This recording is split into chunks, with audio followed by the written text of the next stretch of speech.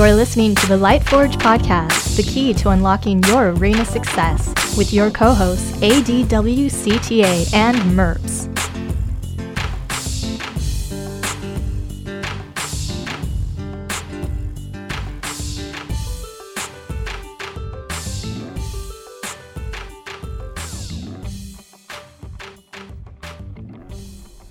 Welcome back to the Lightforge podcast, Murder at Castle Nathria card review stream podcast.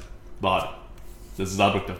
This is Merps. Hi, we're doing Priest, always doing annoying things. Remember, they have Mass Hysteria and Hysteria back. Two cards that, aren't like the most powerful cards ever printed, but super duper annoying. And the fact that they introduced some RNG factor is going to tilt you off the face of this planet. Let's see what cards they have, in addition to these super annoying clears. Alright, so Priest is starting off with a 4 mana 2/5 common. Partner in Crime. Battle Cry. Summon a copy of this minion at the end of your turn. So, you can put the 2/5 down, you can buff it, and then it'll create a copy of itself at the end of the turn. Or, you can do absolutely nothing and it's 2 2/5s for 4 mana. It's an A tier card. It's an A tier card. The only thing holding it back is the 2/5 body is not like super great, Like double 2/5 bodies are not amazing. It's just still really, really good. It's 14 stats. Yeah, it's still a lot of stats. You kind of wish it were maybe distributed a little bit better. I mean, sometimes these are exactly the stats you want. Like if you're trying to stall and everything. But yeah, like it's just a ton of value. And then the times in which you can buff it and then it clones itself, holy heck, it is supremely good. Premium class card. Not busted, right? Because of the stat distribution thing. But premium class card. Alright, next up is a card. By the way, if you were listening to the last episode of the podcast, I said we would be doing Rogue next. It's because I saw the first card that was on the list, which is this next one. It's Identity Theft. And I was like, oh, we're doing Rogue next. No, Identity Theft is a Priest card. It is a Priest common card, 3 mana, Shadow spell. Discover a copy of a card from your opponent's hand and deck. So, you're getting 2 cards for 3 mana, which in Arcane Intellect isn't what really score is good this? Anymore. This one is a B+. Okay. Almost an A. Okay. You get to discover a copy of a card from your opponent's hand and deck. So you're getting a very good of your opponent's card, 2 of them. And you get to see 3 cards in their hand. So if this was just Arcane Intellect, it would be like a D+. Maybe a low C. But this is a B+, because you're discovering and you're getting information. This is a card in which, if you think about it, because you can choose when you use it, as you get later on in the game, not too late, right? Not like super duper late and both of you guys are just playing top decks, but as, you're at turn 8, for example, they don't have that many cards. If they are holding on to a bomb, you get it. Like, you are probably going to get that bomb, right? Or and if they're not holding a bomb, you can probably win. Yeah, you can probably win. And then, of course, you get a card from their deck as well. And remember, they drafted their deck, so yeah. It's just really nice. Like, I think you will be able to isolate and play it on a turn in which, if they have a bomb, well, now you have it too. And you get something from their deck that you get to discover. So it's a premium draw. This is like premium card generation / draw here. Yep. And the problem is the same with all cards that do nothing but draw you cards. It's a dead card for a lot of the game. And it's the Ysera problem. Like, people look at it and they're like, oh, when I play it, it's so powerful, it's so worth it. It's like, yeah, but when are you playing it? Like, well, what if this ability said Infuse 8? Because that's probably when you're playing it. Alright. Next up is the Light. It burns, the other common Priest spell. It is a 1 mana holy spell. I say it like that because there's an exclamation point after the light and it burns. So you have to say, the light, it burns. There's no other way to pronounce this card. Otherwise, you're just wrong. It's like and bees. it says... Like you have exactly. You have to say it like that. You can't be like, oh, I'm playing bees. I'm playing bees. No. It is bees. Mm-hmm. It has to be like that. Okay, so 1 mana Holy Spell, deal damage to a minion equal to its attack. I love it. It's very priest-like. It is a bee, so it is a good priest card. It deals more damage than a 1 mana card probably should. Yeah, it's tempo. Like it's a tempo play from priest. It's once again, it's a tempo play, but it's also conditional removal. So this is sort of like a Shadow Word whatever, right? Whether it's a Shadow Word Death or a Shadow Word Pain, it's a nice tempo removal, but you don't always get to use it, or it doesn't always fit. Yeah. You guys think of it as like a mini execute, because whenever something's damaged, its attack is probably more than its health at that point. But again, it's still conditional even on that. It's just got a lot of conditions attached to it, which is why it's not like even higher. But otherwise, it's very good tempo removal. All right, next. Next up is Partner in Crime. Oh, sorry, no, we already did that. Next up is Suspicious Usher. Once I find it on this list, there we go. So 1 mana, 1/3. Battlecry, discover a legendary minion. If your opponent guesses your choice, they get a copy. I think we've seen this card before. So this is very similar to the previous card. What class was it? Was that Mage? It was Mage. Yeah, it was the 1/3. You know, like you do the similar thing. Yeah, you do the similar thing. But here you're discovering a legendary minion, and it's the same things apply, right? Like, don't give your opponent the bomb that will ruin your situation on the board, but at the same time, normally just pick the best card and then hope your opponent gets it wrong. And it's an A tier card, by the way, same as the other one. Good. See, reading the score after the card. Okay, excellent. Let's all do right. It. Next is the Priest Location. Cathedral of Atonement is the Priest Location. This is an A tier card. 3 mana, 3 charges. Give a minion +2/+1 and draw a card. A tier card. 3 mana, draw 3 cards eventually. And also buff, what is this, 9 stats? That could also be like, because it's a buff, it could be like rushy or chargy stats. Yeah, so you get triple Hand of Adals. The only reason it's not an S, because I think some people are like, oh man, this is like an S tier card. It's just slow. Like, it's very slow. Locations are all slow. It's slow. That's the only thing holding it back.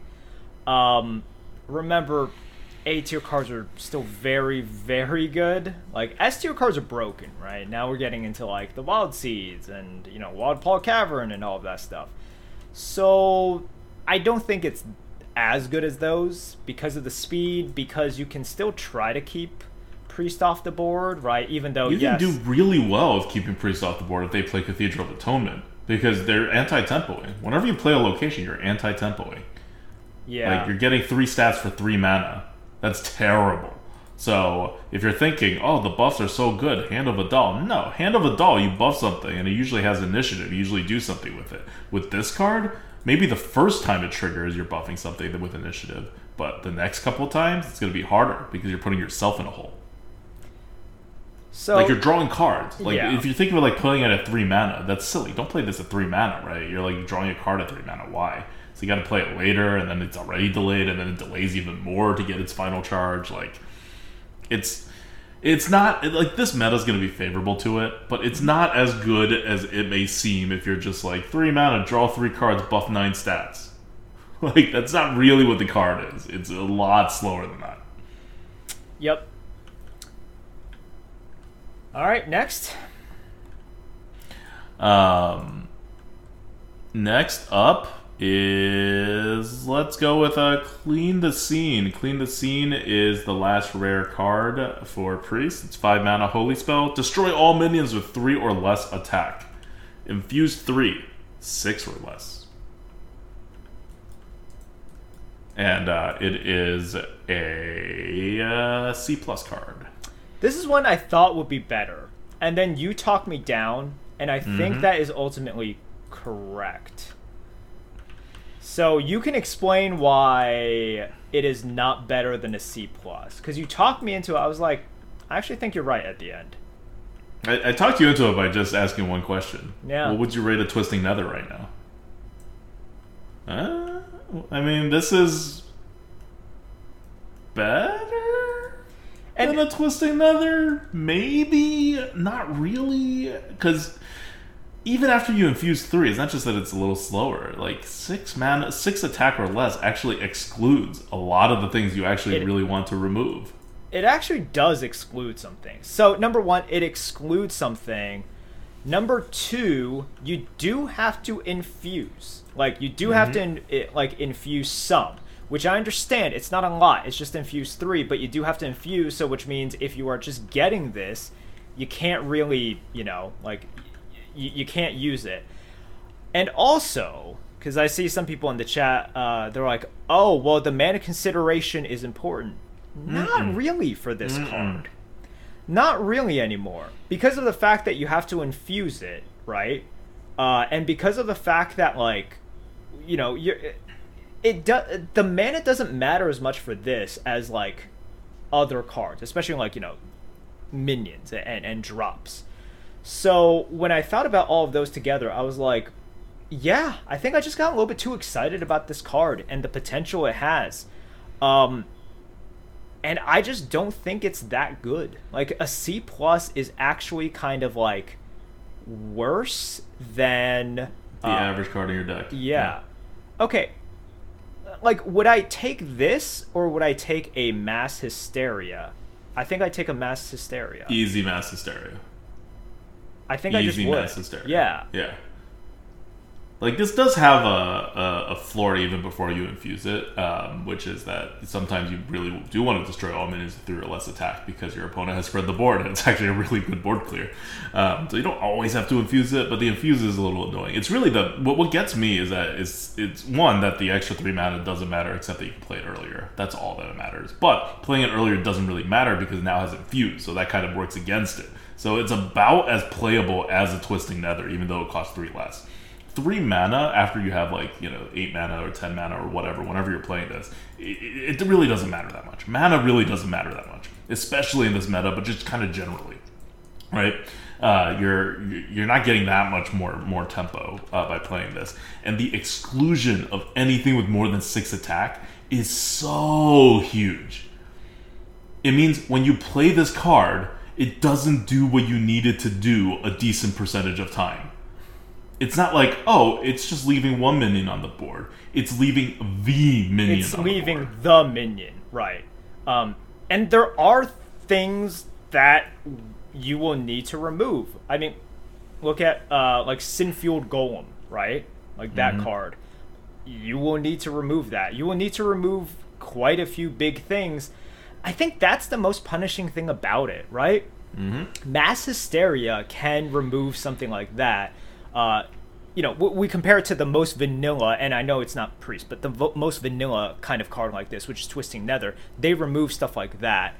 That's super punishing. The thing that you really need to remove, you absolutely cannot, even after you infuse it, you cannot remove that card, and that's the most important thing that you need to remove. So the absolute inability to do that, I was like, okay, yep, you got me here. C+. It is a board clear, but it is not. It's oftentimes what you need, but it's also a good percentage of times going to not be able to do its job, and you can't have that. If you have a card that you're just holding on to for the board clear, you can't have it not be able to do its job, which this card does quite frequently. All right. That is Clean the Scene. Now we're on to the epic cards, so you're going to see these less. But this next one is really good. It's an A-tier card. 4 mana, Holy Spell, Boon of the Ascended. Give a minion +2 health. Summon a Carrion with its stats and taunt. The Carrion is just a minion with taunt. There's nothing special about it. But whatever you're resummoning has 2 extra health to whatever you're copying. Remember, like 4 mana. If you're looking at the faceless, it's also 4 mana. I think it was 5 mana, and they updated it to 4 mana. You're not getting 2 extra health, and you're not summoning something with 2 extra health. So this one's just flat out better. And in a pinch, you can even do it to your opponent, right? Like, who cares if you give your opponent minion 2 extra health if you're going to summon a super gigantic minion for 4 mana? Yep. I think it's just pretty solid. Yeah, I like the in a pinch you could do this, right? So, like, at the very least, you can try to equalize, like, even if you don't have something on your side. And if not, okay, sure. Like, you're just going to get supreme value if you have, like, a decent-sized thing on your board. Like, imagine if your opponent played a Raid Boss Nathria. Which is out, by the way. Oh. Imagine if it somehow happened. You just boon it, and you'll win the game. Like, this is what I'm talking about, right? Like, the boon on your opponent's minion is actually a really good move, especially if your opponent is playing bombs of some sort. Well, how are you supposed... Wait, their thing is immune. What do you mean, their thing is immune? Raid Your Boss? Oh, not Raid Boss Nathria is not actually Colossal. Sorry. What's the other one? I don't know the what new you one. are talking about. The new one. Huh? The new Colossal one. The new 10 mana Colossal one that just came out. I'll find it. It's Neptulon. Or Azumat. Neptulon will own the Kyrian? No, it's a Colossal, right? If you target a Colossal and you summon the Colossal, you get all its parts. I don't think so? My initial reaction was no. Oh, never mind. I'm reading this wrong. You summon the Kyrian with its stats I was and like, funds. You don't copy the ability. Summon that. Nope. Okay. Fine. It's not that powerful. But you can still get a really big card. Okay, so we went... Your example was double flawed. Yes. We went through 2 layers of you being confused and wrong. 1 layer. Just twice. Same layer. Same confusion. Oh my god, dude. I was thinking it was facelessing the thing and giving it taunt. But no, it's summoning a new thing without, like, a vanilla version of it. And then you got the card wrong first. Yes. Yes. Well, yeah, I got the card wrong. Well, I basically consider Raid Boss Nathria a Colossal card. Like, I just forget that it's not actually has the word Colossal in it. Okay, great. So that's Boon of the Ascended. Good card. Take it. Next, we're going to go with the other epic card. It is Mysterious Visitor. Mysterious Visitor is not good. It is a D+. It is a 2 mana, 2/3. It is a croc, and it has Battle Cry. Reduce the cost of cards copied from your opponent by 2. You're a priest. You're going to have some cards copied from your opponent, maybe, but not that many. Like, you saw all the cards earlier, right? There's 1 card that copied cards from your opponents in this set. So, I know a lot of people are, like, very excited about Priest copying cards from your opponent, but Priest doesn't copy that many cards from your opponent anymore. That was like a old school classic mechanic. So if you do have those cards, they are in your hand. They do get reduced by 2. It's a nice perk. A croc is a D, not a D+. This one's a D. Well, sorry. Yeah, this one's a D. Sorry, no, this one's a C. My bad. This one's a C. So a croc would be a D, and this one's a C because its ability is doing something some of the time. I think that's not fair. A D+, but a C. All right. Let's go on to the legendaries. Legendaries are not good. Let's start with Pelagos. Pelagos is a 3 mana 1/6. After you cast a spell on a friendly minion, set its attack and health to the higher of the 2.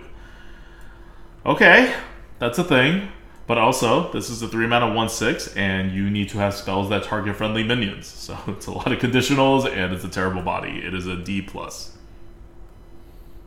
Yep. Next is the Harvester of Envy. The Harvester of Envy, another legendary card. 3 mana 4/3. After you play a card copied from the opponent, steal the original. I'm not 100% how this card works. Like, does the card have to still be in your opponent's hand? Or deck? What if it's already used? Can you steal the card from your opponent's board? Yeah, I don't know exactly. Like, if they played it, do you still take it? Yeah, it'll take control of it from the board. That's pretty insane. But once again, it's like a thing in which I don't... This is put into Arena just to tilt people, isn't it? This is purely something to tilt people, as in it is going to be so infrequent and just so unable to play around that it's just there to tilt people, 100%. That's it, right? Yep. Yeah, okay, Yep. cool. Nice, okay. Nice. So the score we gave it is a C, but I'm going to put an asterisk on it because I didn't know it would actually steal stuff from the board. I didn't know that either. But then when you posed it, it's still a like, low percent. It's still a low percent chance that you will have a card that you get from your opponent and they will put it onto the board. Yes, it will. But for those low percent chances, that's a big swing compared to just getting the card. So I don't know. It could be a C+. Okay.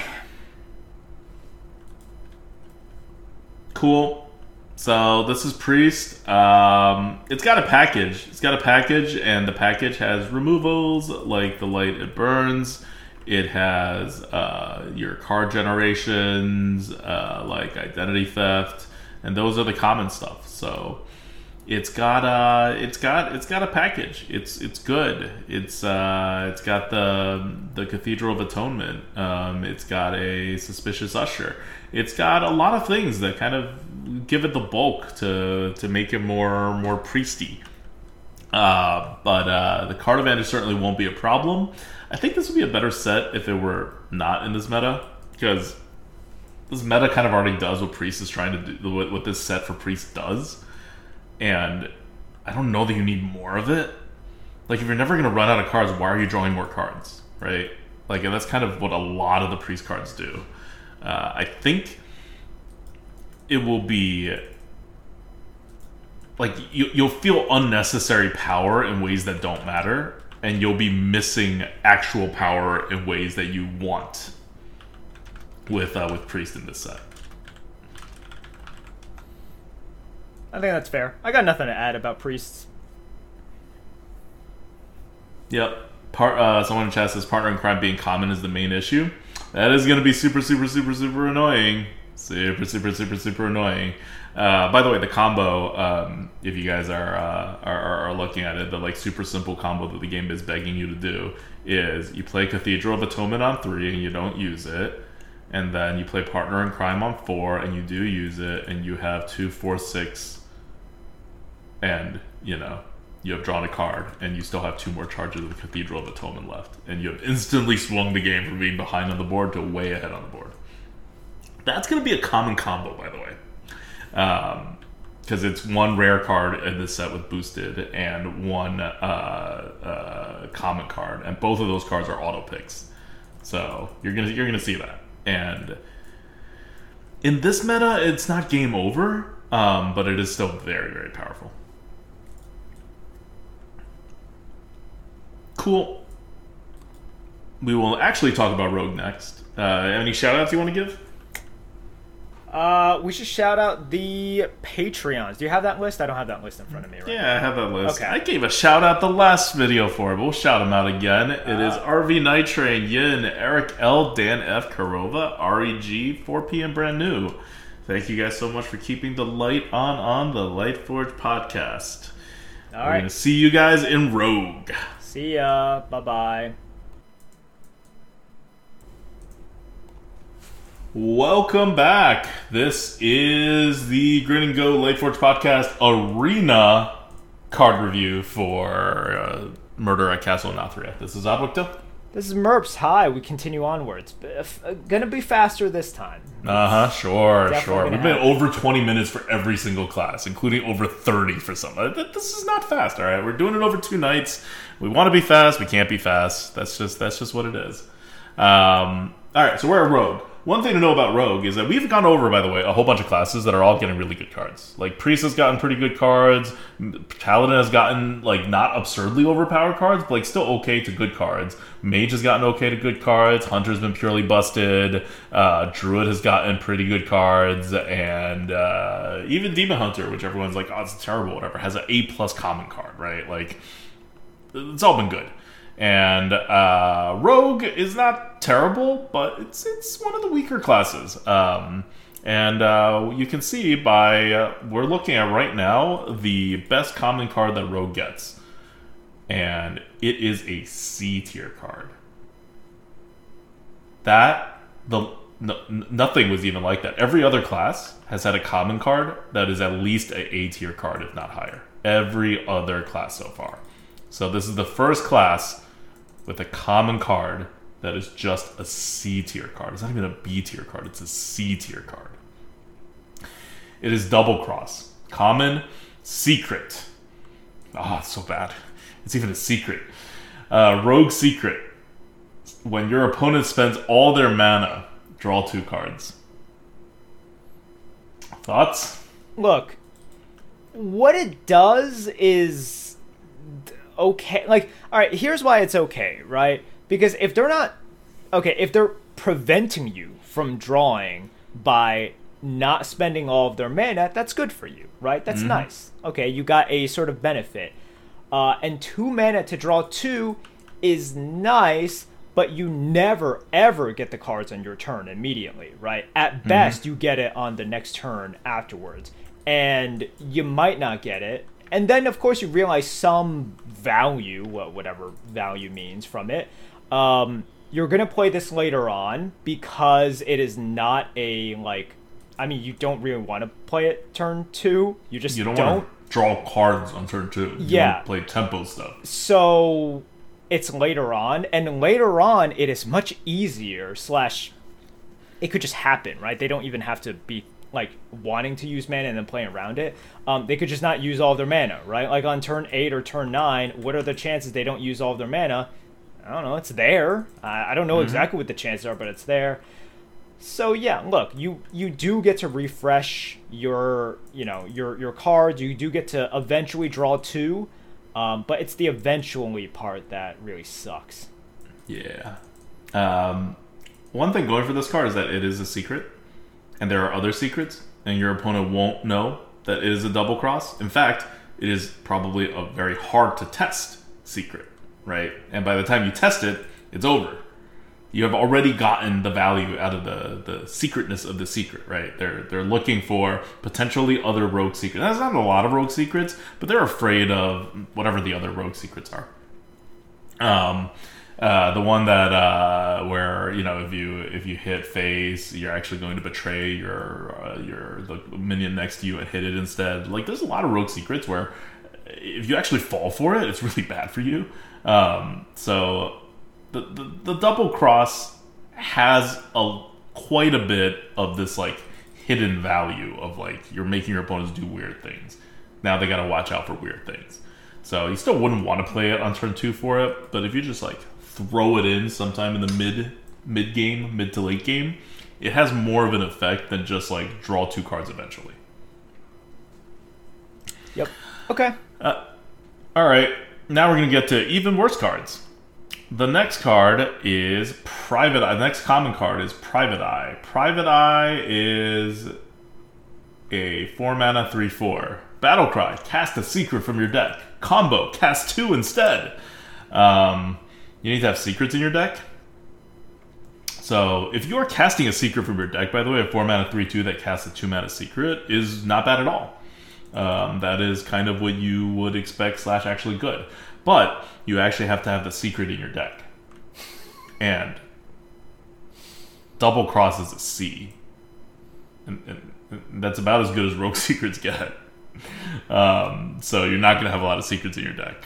and casting 2, that's really not going to happen because they also have to be different secrets. Yep. All right. Now we're getting to an even worse card for Rogue. Common, spell, 2 mana, sticky situation. Secret. After your opponent casts a spell, summon a 3/4 spider with stealth. This is the card that could have made Rogue secrets actually work. If the Rogue had 2 common secrets, and they were both draftable, now you got a game going. But unfortunately, this one is terrible. Because you're waiting for your opponent to cast a spell, they may not cast a spell, and if they do cast a spell, you have gotten a 3/4 spider with stealth for 2 mana. Whoop-de-doo. Yeah, like, this is just sort of what you're supposed to get, right? It's like, it's like Cat Trick, right? Like, I don't think anybody was like, oh my god, Cat Trick, so good. This is basically Cat Trick. So yeah, That's it. I don't know. Cat Trick isn't breaking the meta. It never really impacted the meta that much. So Cat Trick 2.0 printed for 2022 is definitely not breaking the meta. Mm-hmm. So I just did a quick look and try to find like Rogue secrets. And I can't. There's like no place online that has all the Rogue secrets. Which is really annoying. But okay, here, I found some. Okay, so... Nope, this is Kobolds and Catacombs. Are Rogue Secrets not in? I just assumed they were in. Besides Kobolds and Catacombs... Like, Sudden Betrayal is Kobolds and Catacombs. Oh, are they in Standard now? Cheat Death... I'm trying to think through. They're not in Standard. We haven't seen them.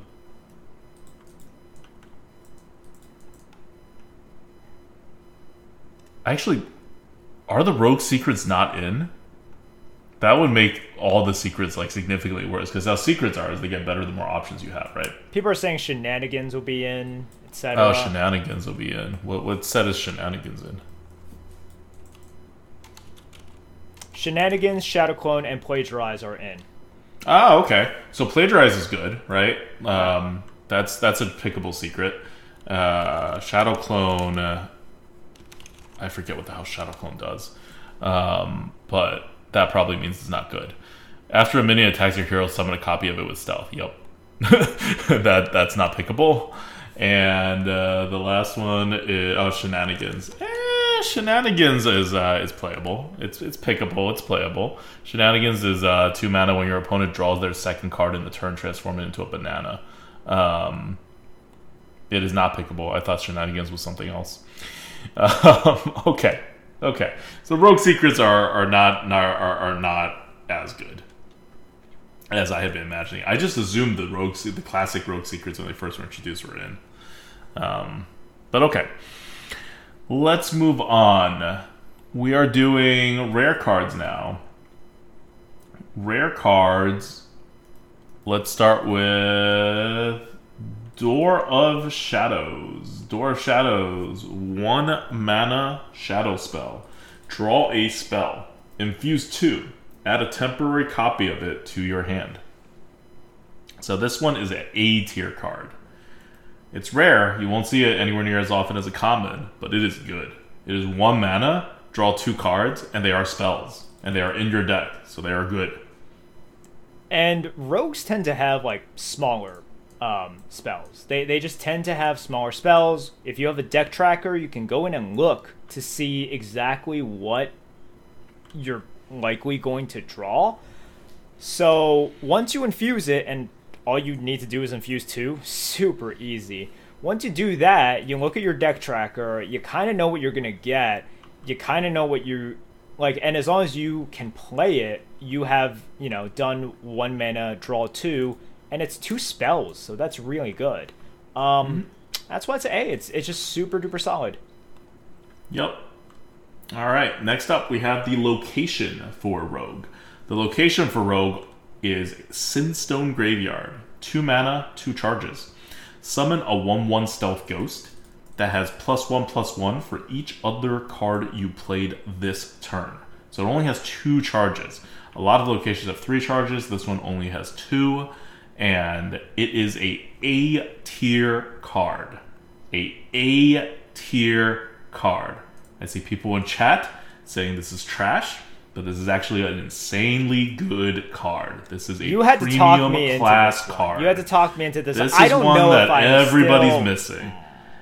Okay. Everybody's sleeping on this card. Everyone is sleeping. Explain it to everyone like you explained it to me. I still don't know if I exactly buy it, but you can... Look, for those of you in chat right now, and for those of you listening at home, I'm not there yet. Okay, I'm not exactly there yet. It's an A-tier card. Oh, premium card. Okay. This is like Scorpid levels of good. Gonna be nerfed. It's so good, they're gonna nerf the offering rate of this card. You just watch. By the way, they will not nerf the offering rate of any locations. That is my prediction. Even if a class is too overpowered, they're gonna keep the locations the way it is and nerf the other cards.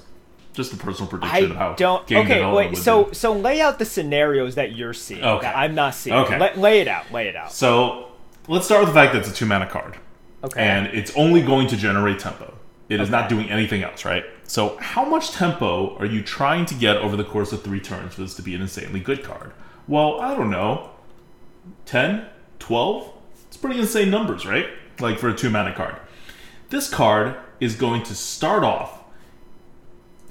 We're going to do 2 scenarios. First scenario is the scenario that you really want to use this card in, which is that you can coin it out. If you coin it out, it is a 2-mana 2/2 stealth. And then, at some point in the future, you will get, like, if you want to do it again on turn 3, you will get at least another 2-mana 2/2 stealth. You could get a 3/3 stealth. If you want to just wait later on until you have, like, a turn in which you're comboing a bunch of stuff, you can get a much larger stealth. That is super, extremely amazing, good tempo. Now, if you don't have a coin or you're playing it later in the game, you are getting just a ton of stats. Like, you know how when we look at those cards like that Druid has, where you're summoning like 2/2/2s and then they eventually become 2/5/5s, and everyone's like, oh, obvious A-tier card. Obviously this is an A-tier card. Super good, amazing. Sinstone Graveyard does pretty much the same thing. It's a little smaller, but it's like 2 mana instead of 3 mana, and it has stealth on the cards that you summon. And when you're summoning smaller things, like, I mean, 5/5 is not that small, but you want them to have stealth. That's good, and it's so much more flexible. So if you just add up all the stats that you're getting from this card, it is an absurd amount of mid to late game stats for just 2 mana. And it's not anti-tempo, as long as you play it with one other card, even a coin. So I think a lot of people look at this and they're like, how am I going to, like, they just imagine that it's an anti-tempo card. And it is not. It is a normal tempo card or even a tempo positive card. It's a normal tempo card if you just play any other card on the same turn. So, like, let's say on turn 4, you play a 2-drop and Sinstone Graveyard. Boom, you have a normal tempo turn. And then you just get a bonus tempo whenever you trigger it. And you'll know when to trigger it, right? If you have a bunch of, like, cards you want to play on one turn later on, like as a rogue, you save it for that turn. If you don't have those cards in your hand, you can just, play it as soon as it comes off cooldown, and then you get another 2/2 stealth. It is super flexible, super powerful in the mid to late game, and just very high floor and pretty high ceiling. It's an A-tier card. So, me reading chat right now, I will tell you guys this. The only reason, like, for me, I recognize that it is a good card. Like, the only thing I'm just like, oh, I don't know if it's an A, right? Because A is very high. A is very, very high. But I see some comments right now, and some people are just like, wait, it's just going to be double 2/2s. You are 100% wrong there. But even if it is, it's so good. It's double 2/2 stealth for 2 mana. I mean, what? Even if it is, but like on curve, that's when it becomes 2/2s. Yeah, on curve, it like that's kind of the only time in which it is just. But then on curve, early on, 2 mana for a double 2/2 stealth is extraordinarily good. What? Right? That's really, really good. And then later on, I don't know what meta you guys are playing if you actually think you're just going to play one card a turn. And you don't run out you get to pick the turn. You get to pick which turn you trigger this on. Do you guys remember, like, what kind of like how many cards you play in recent metas per turn, it's a lot. You don't run out. Like, this is something for other card evaluations as well. I think some people like are used to this idea. They're like, well, I'll just be running out of cards by then. / I can't possibly play that many cards later on or something. No. Classes have a ton of cards. It's pretty easy for you to play 3 cards on a turn. You will have cards. This is just Hearthstone in 2022. And I understand weaker cards are coming in. Scholomance is coming in, right? Like, you have ways to... And, like, that is what I don't understand. So, like, I see a lot of comments right now. If you're talking about later on in the game, in which you want extra stats, you will 100% get them, because I would assume that everybody would know by now that you are able to play a ton of cards. Not a ton, but like, you want to play 3 cards in one turn? Yeah, that's just a late game turn now. Yep. 4/4 stealth in the late game. Twice. Yeah. Or I guess 1/3/3 and 1/4/4, because this is one of the cards you play. And being a on-curve play on turn 4, on-curve play on turn 2 if you have the coin, possibly on-curve play on turn 3 if you have a 1-mana card. It's the extreme flexibility of it, I think, is extremely, extremely, extremely underrated. Yeah, It is the opposite of Ysera. Like, Ysera kills you and you don't know how, and then when it does win you the game, you're like, oh, of course Ysera is so good. This keeps you in the game and you don't realize it. You're not going to look at that like 3/3, 4/4 stealth in the late game and be like, oh my god, did I really only pay 2 mana for this and it was free because I already got 2 mana's worth of value from it when I initially played the 2 mana? You don't really think like that, because, you know, the 3/3 stealth or 4/4 stealth is not openly, obviously going to win you the game, but it does enough times for this 2 mana card that is otherwise never, ever, ever hurting you. Ever. It is so flexible that it will always be at least okay on the turn that it is played in your hand. And then you just get a bonus. Like a bonus free 3/3, 4/4 stealth, even if you just have like not a synergistic deck. Yep. Chad is asking, will it stay on board after board clear? Yes, locations do not get removed by board clears. You can only remove them with that location hate card. Yeah. I forgot what its name was, but yeah, there is a location hate card. So it's just like with weapons, you need weapon hate. You need a ooze or something, right? In order to destroy it. Same thing with this. You need a location destroyer card. All right. So, I mean, it's a rare card. You're not going to see it like super often, and I think, but just do not sleep on this card. This is an A tier card. This is your premium rogue card. And if you're rogue, you don't got a lot of premium cards in this set, or in the sets that are coming back, to be honest. So this is kind of what you get. Like, this is not a rogue-friendly meta or a rogue-friendly sets that are coming in. Rogue is going to be weak. So you're not going to, like, see this card. But if you do happen to want to play rogue, and this card is the way to go. Yeah.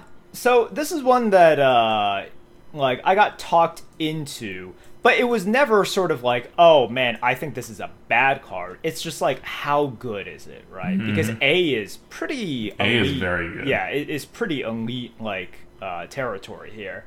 But I think it is easy for someone to look at it and just be like, ugh, not enough value, it's not good at all. No, it is a good card. The only question is how good. How good is it? Yeah. Someone said they'll pick Blood in the Water over it. Blood in the Water is not in the meta. I think. I'm pretty sure Blood in the Water is not in the meta. You don't got options. You're going to pick this card. If you think this card's good at all, you're going to pick this card. Rogue is bad. Rogue is going to be bad. And someone else was like comparing it to a Walpaw Cavern and was like, but Caverns is so much better than this. Yes, Cavern's an S tier card. This is not an S tier card. There's a big gap between A and S tier cards. S tier cards are broken and we want them banned. A tier cards are totally great and should be premium class cards. Like, this is not like a thin line. There's like a very wide margin between where Walpaw Cavern is and where Sinstone Graveyard is. Okay. Next one, the last rare card we have is Serrated Bone Spike. It's a 2-mana spell. Deal 3 damage to a minion. If it dies, your next card this turn costs 2 less. It is a C tier card. It 2 mana, deal 3 damage is fine. 2 mana, deal 0 mana, deal 3 damage is really good, but it's situational, and then you have to have another card to play, and the mana has to match up. And you got to play it this turn. So it is it's good fuel for your Sinstone Graveyard, but otherwise, 2 mana, deal 3 damage is. I think right now, if you just had a card that was 2 mana, deal 3 damage to a minion, it would be a D tier card, maybe a D plus tier card. Yeah, it can't go face, right? Yeah, it can't go face. It's no, it would be like a. It's rough. It would be like a D plus, right? Something like that. Yeah. This one's a C. I think people think that you're going to be able to use that you're going to be able to use the mana all the time, and you're oftentimes it's going to be awkward. Like you're going to be able to use one of the mana, or you're just not going to have enough plays to make it, or that the mana is coming in at like turn 8 and above, where the extra 2 mana really doesn't matter that much. But it's good.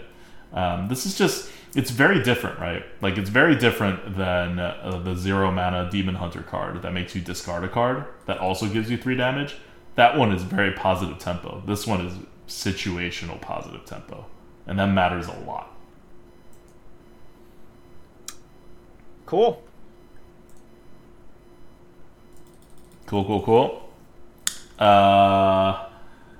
Next up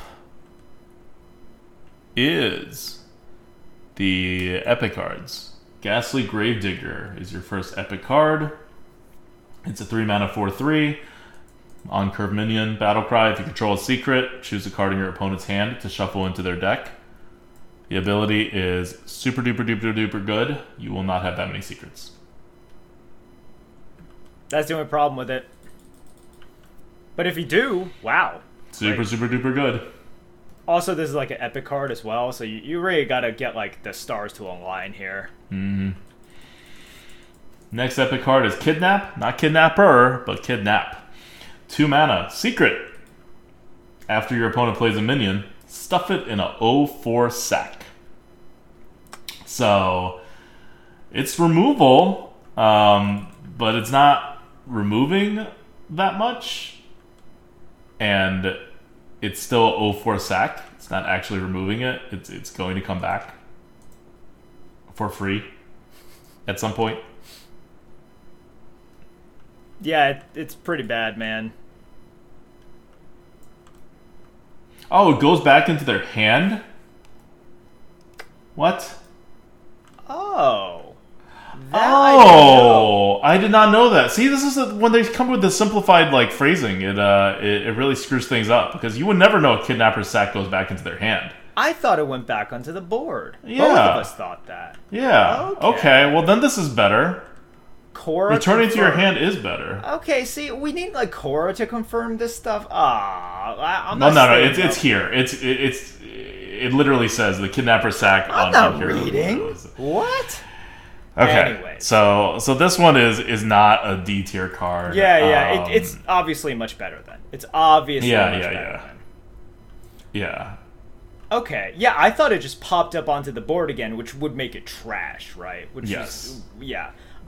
But effectively making it like a weird freezing, right? It's like a weird freezing, whatever. That's nice. It's certainly better. Anyways, disregard that score. Yeah, disregard that score. It's also not an easy card to calculate, so I'm not going to be able to do it on the spot. Yeah. But we'll update this before the expansion is out with the correct score for Kidnap. By the way, all of these scores are actually available online. Well, we're a couple classes behind, but they're going up there after we do each of these videos in theory. Cool. Okay, so that is Kidnap. It's an epic card. You're not going to see it that much, but it's actually a card now. Like, now that it's returning it back to the hand afterwards. It's nice. Then, it's then nice. it is like Freezing Trap. Yeah, it's like a Freezing Trap or Sap or, one of those. But you can't target But you can't target, yeah. So it's more like a Freezing Trap than a Sap. Yeah. Yes. But even Freezing Trap is semi-targetable. This one's like completely just whatever the hell your opponent does. All right. Let's go to the legendaries for Rogue. Legendary card number 1, Necrolord Draka. Necrolord Draka is a 4-mana 3/4 battle cry. Equip a 1/3 dagger, +1 attack for each other card you played this turn. You're going to play at least one other card this turn. You don't want a 1/3 dagger. You could probably play 2 cards in the turn, maybe not. But even if you are just equipping a 1/3 dagger, this card is pretty good. If you're equipping a 2/3 dagger, this card is really good. If you could somehow equip a 3/3 dagger, this card is freaking busted. And so overall, it is a A-tier card. Yeah, I thought this was a little high until I was just like, once again, I think you will be able to play stuff. In the late game, does that weapon matter? Yeah, it does. If you're able to get like a 3 attack kind of weapon, a 3/3 dagger, even if it's just going face, it matters. Yeah. No, that still matters, and the additional flexibility that you get with it, it's nice. So like, Rogue was one of those where I wanted to hate on it more, and at the end I was like, okay, you can talk me into like these higher scores. I think these are just like nice cards for Rogue. I'm not saying Rogue is going to be great, but I think Rogue is going to be bad. I think that the location card and this Necrolord Draka are actually good cards. Yeah. All right. The other legendary card, Halkias, is a 4-mana 5/4 elemental. Death Rattle. If you control a secret, store Halkias' soul inside of it. It resummons Halkias when triggered. So that's obviously really good. This is a C tier card. It would be a D+ to C borderline card if it didn't have the ability. So the ability is doing a little work, but again, you have to control a secret. You're Rogue. You don't have a lot of secrets. Yep. That's it. Also, I like how people mentioning it's like, well, the legendary is worse than the Sword Eater. Yeah, Sword Eater is like freaking amazing. Sword Eater is like freaking amazing. But also, another consideration for like the past legendary as well, people are like, well, it shuts off your hero power. You guys do know that you not hero powering means you get to use that mana for something else. Mm-hmm. Rogue's hero power is pretty bad these days. That's 2 mana you can use for something else. Wow. Crazy. Insane. Yeah, like imagine if this was a 4-mana card that said summon a 3/4, gain 2 mana. You guys would be all over it. You guys would be like, what? 2 mana 3/4? So good. It's kind of the same thing. And it's a 1/3 dagger. And it's with really like at least a 2/3 dagger. Yeah, with potential. It's almost certainly a 2/3 dagger. It's almost certainly a 2/3 dagger. So yeah, it's just like a much better Arathi weaponsmith, right? Like a much better, not just like a better version, a much better version. Okay. All right. That's it for Rogue.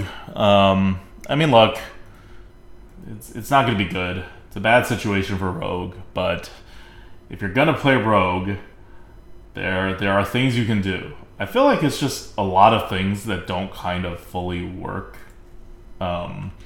But if there is a meta for these kinds of cards that are coming into Rogue, I guess this is the meta for it, because Rogues have a little bit of a problem with getting cards, and that's solved by Skillomance.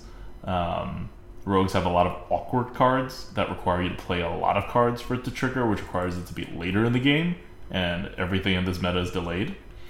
So the meta is going to work in the Rogue's favor, but there's just not enough power in these sets to really make Rogue anything but a bad class before the adjustments. All right.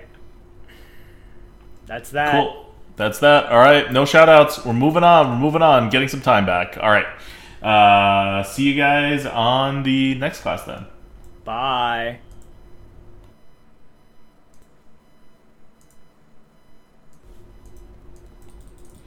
Let's go. We are back. Lightforge podcast, grin and go to Murder at Castle Nathria Arena card review stream podcast, VOD on YouTube. This is ADWCTA. This is Merps. Shaman. Okay, the class everybody loves.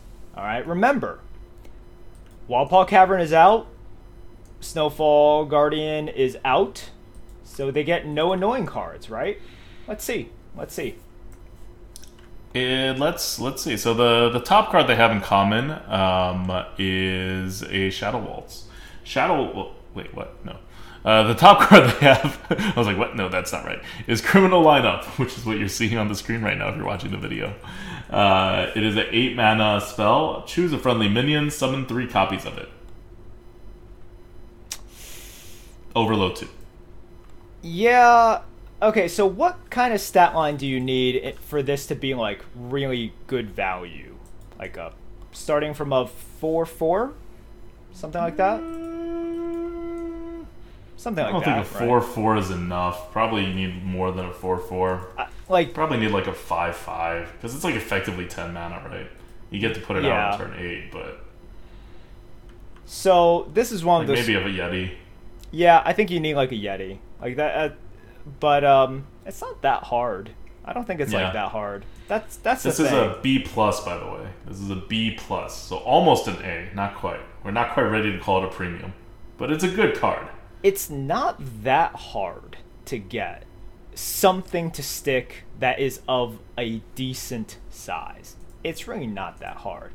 And I think some people will always think it's like, oh, just clear the paladin, just clear the shaman. It doesn't work like that. It doesn't work like that, right? Like, I would love to always clear their board, but that just doesn't happen. So this is pretty good. Like, you won't always have removal, and then, you know, once something sticks, they're just gonna have a ton of those things. And then, of course, if your response is just have a flame strike, I don't know. Like, you won't always have the flame strike. You won't always have like the puzzle box. So this will win a lot of games. Yep. It's an 8 mana card. It's doing what 8 mana cards should do. It's an 8 mana plus 2 overload card, but it's putting a lot of stuff onto the board. It does have a condition. You will not fulfill this condition like half the time. But the other half of the time, it's going to be very good. And even when you don't fulfill the condition, it's not like Merp said, like, you're not going to clear the shaman all the time. You oftentimes don't want to clear the shaman all the time. Like, shaman's not paladin. People aren't out there with a vendetta to clear the shaman all the time because shaman doesn't really buff their minions like a whole ton. So you're going to get a lot of people also who are just like going to go face because they want that face damage, and then you have a minion. Or, like, your minion has a death rattle, right? So they don't want to, like, clear that minion. And this is summoning copies of it. So if you get a death rattle minion, it'll summon it'll get all the death rattles as well. Yep. All right. That is Criminal Lineup. A common card, B+. They have 2 other common cards. The next one is Crud Caretaker, 4 mana, 1/1, battle cry, summon a 3/5 elemental with taunt. Tazdingo is somewhere in the corner crying. This is only a C+. That's just how bad Tazdingo is now. They added an extra 1/1 onto this guy for a curve card, essentially, and it's still only a C+. C+ isn't bad. It's a little worse than the average card in your deck, but it's basically an average card in your deck. So remember, Yeti is bottom of C, right? Yeti is bottom of C. /B+. This is top of C, but Tazdingo is not good. Like, it just isn't. Yeah, Tazdingo is below a Yeti these days, obviously. Yep. So look, C+ is around what the close to what the average card in your deck is going to be, right? So this is close to the quality of the average card in your deck, and I think most people would agree with that. It's like, okay, this is sort of like what my deck is going to be composed of. Like, cards, like half the cards would be better and half the cards would be worse than this card. Fair. All right. Carving Chisel. Carving Chisel is a weapon. It is a 2-mana 1/3 weapon. After your hero attacks, summon a random basic totem. So you're summoning 3 random basic totems over the course of this weapon, but it is 2 mana for a 1/3 weapon, which is like a lot of mana for a 1/3 weapon. It's a C. This card... Okay, I had to talk you up, right? Mm-hmm. I think I just like this more than you do. I think I like what it does. I think I like how annoying it is. So for me, I think I tried to talk you up like even more, but I'm okay with where it is. I just like these ping cards for classes that don't really ping. I think that totems are really annoying. I think it'll just be a lot of annoyance for a decent amount. So you can mark this one as a card that I like. I mean, I'm not saying it's amazing, but I like this card. It's annoying, but that's it. It's bad tempo. Like, if you play it on curve, it like doesn't quite fulfill its tempo role. Like, it's okay. It's like playing like a 2/2 on curve. You're like not really happy about it, but it's definitely much better than nothing. And it gets its tempo over the course of many turns, so you're gonna have to make... I mean, the purpose is to be annoying, make the board weird, right? But overall, it doesn't quite add up. So you're gonna have to try to do something with it to really get value out of it, and then you're into like a synergy combo zone.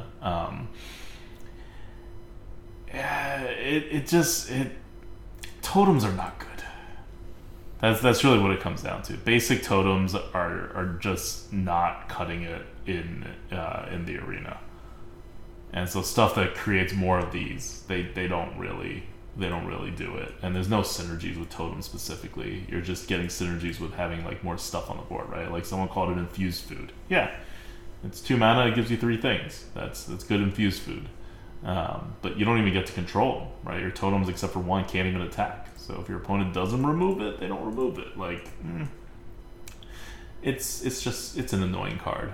But overall, it's not a good card. It's fair. All right. Carving Chisel. Let's go on to the rare cards. Here is where we're going to find the true gem of Shaman. We kept talking when we were talking about Hunters that is another S tier card. There's an S tier card and an S++ tier card in Hunter. And there was one more S tier card that's not a legendary in this. Oh, no, I'm wrong. It's getting late. It's an A tier card. The S tier card, I'll just spoil it, is in Warlock, the next class. The A tier card we're talking about here is a rare A tier card. It is Convincing Disguise, and it is a 1 mana spell. Transform a friendly minion into one that costs 2 more. Infuse 4. Transform all friendly minions instead. Pretty good, man. Like, I mean, we just looked at the 4-drop, right? The 1/1 4-drop that summons a Tazdingo. You're gonna get decent targets. I think sometimes the transform all minions is gonna be a little awkward, actually. Yeah. But you know, you can manipulate it.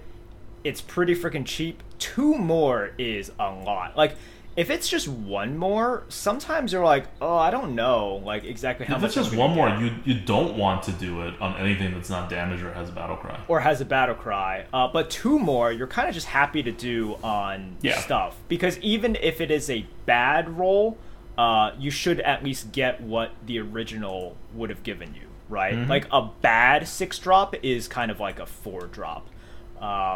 That's sort of how it goes. So yeah, it's just really good. Like, it's just a great way to push tempo, to get value out of these battle cries that you will have.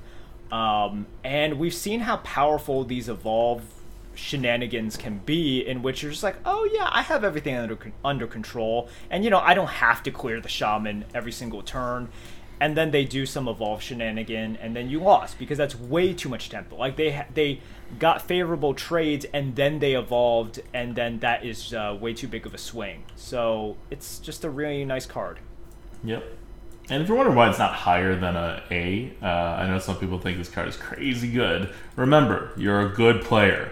Random is bad. Random tempo is like the worst. Random initiative tempo is the absolute worst, but this is just random like actual tempo on the board. So it's getting an RNG penalty, as all the RNG cards do from our rating systems. And this one has a lot of randomness. A lot of randomness. All right. Next up is another evolved card, transform card. It's a Muck Pool, the location for the Shaman. It is a 1 mana location. It's the cheapest location we've seen so far. Has 3 charges, and it transforms a friendly minion into one that costs 1 mana more. What do we get with this? This one is a B. It is a B tier card. You want to combo it. You really do want to combo it. So it is essentially a combo card. It will also do well against things that are significantly damaged. But again, it's a lot of RNG. So you get a good roll, it could be an S tier card. You get a bad roll, it'll lose you the game. Yep. I think that's fair. You do have to wait on it. This is also one in which you can only transform one at a time. It is just one more. Remember, locations have a 1-turn cooldown, so like it's cheap, which is really nice. But you know the downsides are real here. So you can get kind of caught looking at the fact that it's 1 mana, which is once again very nice, but. Yeah, it doesn't do exactly enough, so that's why it is not higher. Like it costs 1 more and costs 2 more is such a big difference. Yeah. All right, that's it for. Oh no, we have 1 more rare card. 1 more rare card. It's almost not a card. This is a D tier card. Don't draft it. Don't get sucked in. It's Party Favor Totem. It's a 3 mana 0/3. At the end of your turn, summon a random basic totem. Infuse 2. Summon 2 instead. You're going to be able to infuse 2. It's super easy to infuse 2, especially for a bad card that you don't want to play, right? So it's just going to be stuck in your hand for a while anyway.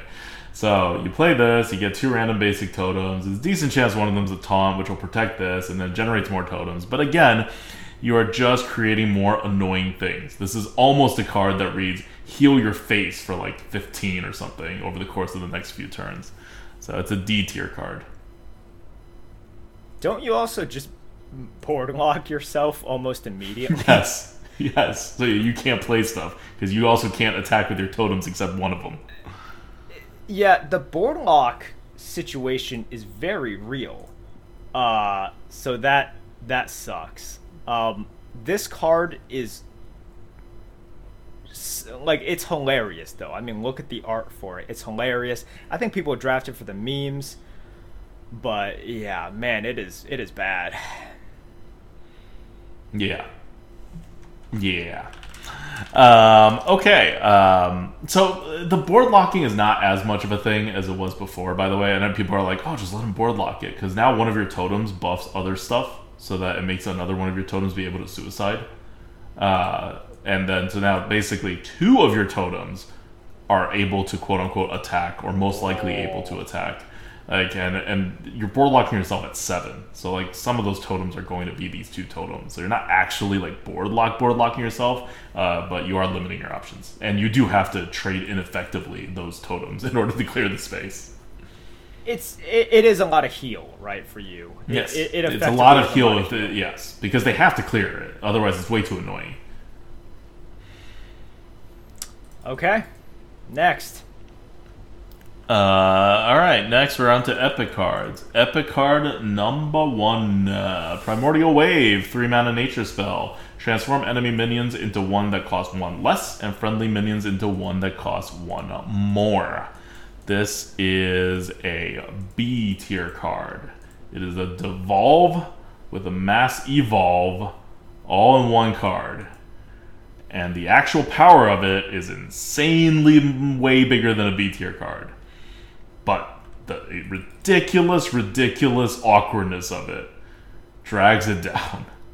When you're devolving, you don't want to evolve, because you know what evolving does? it replaces your minion and it loses its initiative. So if you're ever trying to devolve something that has a taunt, which is like half the time you're trying to devolve something at least, you got to get through the taunt first anyway, or else you lose your initiative on your things that attack. And if you're just trying to buff your board, then you're not getting a devolve. And if your opponent just like has a random thing on their board that is like something with a battle cry or whatever, devolve actually buffs it. Like, it's so awkward to play.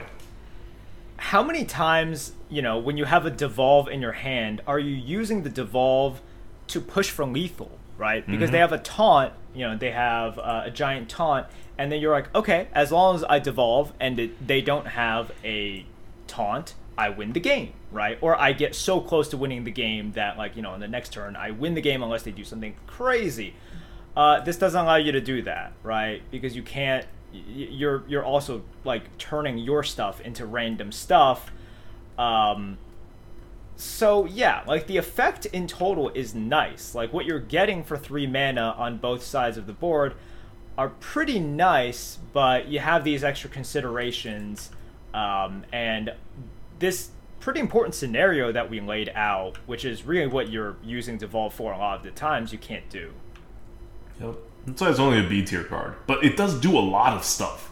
Like, what you're actually using Primordial Wave for is... you could actually use it for a devolve if you have nothing or nothing important on your side of the board, first of all. 2, you could use it just as an evolve if your opponent has nothing like terrible on their side of the board. It's a little inefficient both ways compared to their base card, but whatever. It's 1 extra mana in the late game, right? Who cares? So those are possible uses that make it flexible, but also a really serious consideration possible use is just 3 mana for a lot of stats. It's super random, but just do what you do, and then when you're done with your turn, play the Primordial Wave, and then see what happens. You're going to get a net plus stats that is, on average, quite good. Assuming you have some kind of a board and your opponent has some kind of a board that is not injured. It's just too much randomness. But the actual effect is huge, right? Yep. Okay. Alright. Other epic card is Gigantotem. It's a 10 mana 8/8 totem. And it costs 1 less for each totem you summon this game. Oh, the party favor. Oh my god. So yes, this is the synergy that brings all the totems together. But it's an epic card. You cannot expect to draft this card. So that's why the other totems don't really come together. And you do not want to draft the other totems cards for the most part, which means you're not going to have that many totems to reduce this cost. Hero powers for Shaman is terrible these days. It's a totem that synergizes with totems. Like, it's not good. It is, what did we end up giving it? We ended up giving it a D+. It's actually higher than I thought, but I guess it ends up being a late game, like, low mana 8/8. Yeah. Look, a very late game, like 7 mana 8/8. Huh? That's a thing. It's a thing. Okay. Alright, let's talk legendaries. The good legendary is Stonewright. 4 mana 5/4, battle cry for the rest of your game. Your totems have +2 attack. 4 mana 5/4. That is a on-curve minion that you can play, not lose any tempo. And then for the rest of the game, your totems have +2 attack. It's an A tier card. It's very good. It's good. It's very good, yeah. It's not an S tier card because your totems sucked before, so this just kind of makes them good. It doesn't make them absurdly good or anything. So your hero power is 2 mana, you get a 2/2 totem that has an ability, like, that's good, but you're not gaining tempo, you're just gaining card advantage. Yeah.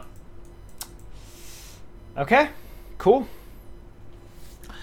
And the other legendary is Baroness Vashj, and that is a 4 mana 3/6. Again, on curve. It's a Naga, and the ability is if this would transform into a minion, summon that minion instead. This is a B tier card because you do have a good amount of good evolve-ish kind of cards. in the set to support it. And if it does trigger on an Evolve-ish whatever thing, it's very good because you get like a free 5 drop, free 6 drop or whatever. So the synergies are there. You're gonna have the synergies in your deck. It becomes very good when you do it. Yep. And if you're wondering why, like I see a lot of people trying to make a case for Crud Caretaker, which we rated a C+, and being like, but it's so good with like Evolve and stuff. It's good with Evolve. That's the Senjin with the 1/1, right? And the 1/1's 4 mana. So it's good with Evolve. It's not good with Mass Evolve. Because the Mass Evolve is going to take your 3/5, which is kind of an on curve, and then try to evolve that, which subjects it to RNG. So overall, it's still good to evolve, like to Mass Evolve, but not as good as you think.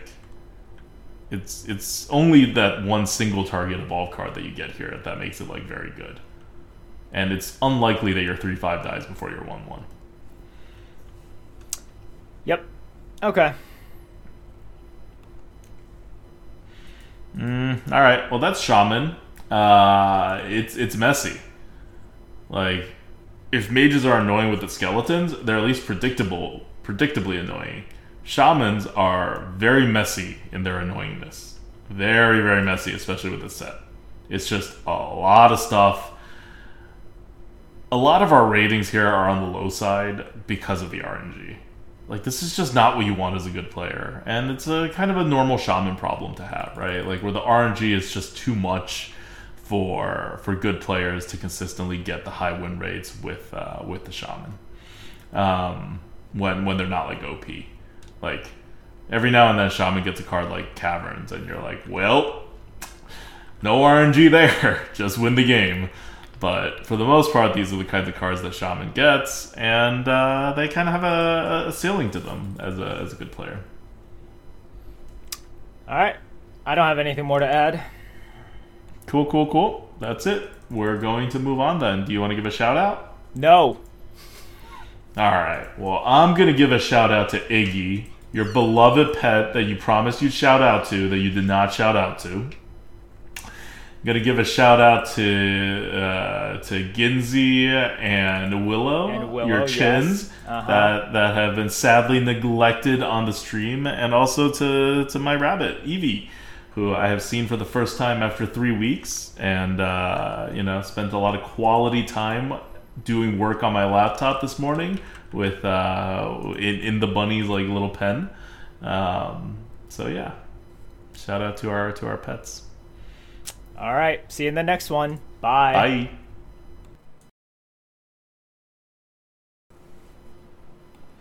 Let's go. We are back. It is the second to last class we're doing. This is Warlock. This is the Lightforge podcast, card review, stream, podcast, VOD for Murder at Castle Nathria. I'm Adwcta. This is Merps. Hello. You know, if we had done this last night, where we would be like where exactly? Like 4 a.m. 4 a.m. Yeah, we get done before 5 a.m. And you're all like, "Oh, it's gonna be fast." It's not gonna be fast. This set was never gonna be fast. Let's go with Shadow Waltz, first Warlock card that we're talking about. It is a B+, by the way. 5 mana Shadow spell, Shadow Waltz. Summon a 3/5 Shadow with Taunt. If a minion died this turn, summon another. So 5 mana summoning a 3/5 Shadow with Taunt is absolutely terrible. You will never, ever, ever do this unless you're about to die. But minions dying on this turn is very, very, very, very common. It will probably happen every turn, or almost every turn. And then you get 2 3/5s with Taunt. And 2 3/5s with Taunt is pretty good for 5 mana. Yep. Yeah, it's pretty good. It's fairly easy to like trigger it, right? It's like really not that hard. Yes, for those of you commenting in the chat, we've spent a long time kind of pooping on like Senjin and saying how it's not good. If you have 2 of them for just 1 extra mana, that's pretty good. Yeah. It is still situational though. I know some people look at this and go like, minions always die. Like, yes, but then if you really need to use it on like turn 5 or whatever, and then you don't have a minion on the board because they cleared you, what are you gonna do, right? Like, you can't play this card. So it is not like this is the situational trigger is actually going to annoy you. I think a good 25% of the time, which is why it's not higher. But B plus, almost A. Yep. Next, we are going to go to another common card. It is the Flustered Librarian, 1 mana, 1/3. Has +1 attack for each imp you control. Okay, I had to go back and look at all the imps. There's a bunch more imps are coming in this set. There is a not irrelevant amount of imps coming in with this rotation, but they are still one very specific card, like minion type. It's not even like a minion type. It's like specific cards like summon imps. So it's not irrelevant at all though. So that's why this 1 mana 1/3 is rated a C+. You are going to have imps sometimes, and sometimes you're going to have multiple imps. And a 1 mana 1/3 is not bad to begin with, but if it becomes a 1 mana 2/3 on the next turn, or even on the same turn where you coin out an imp, or you coin out 2 imps, and it's 1 mana 3/3. It's a lot of randomness without actually using RNG based on what you happen to draw, but it could be super powerful, and its floor is pretty high. 1 mana 1/3 is not bad. Yep.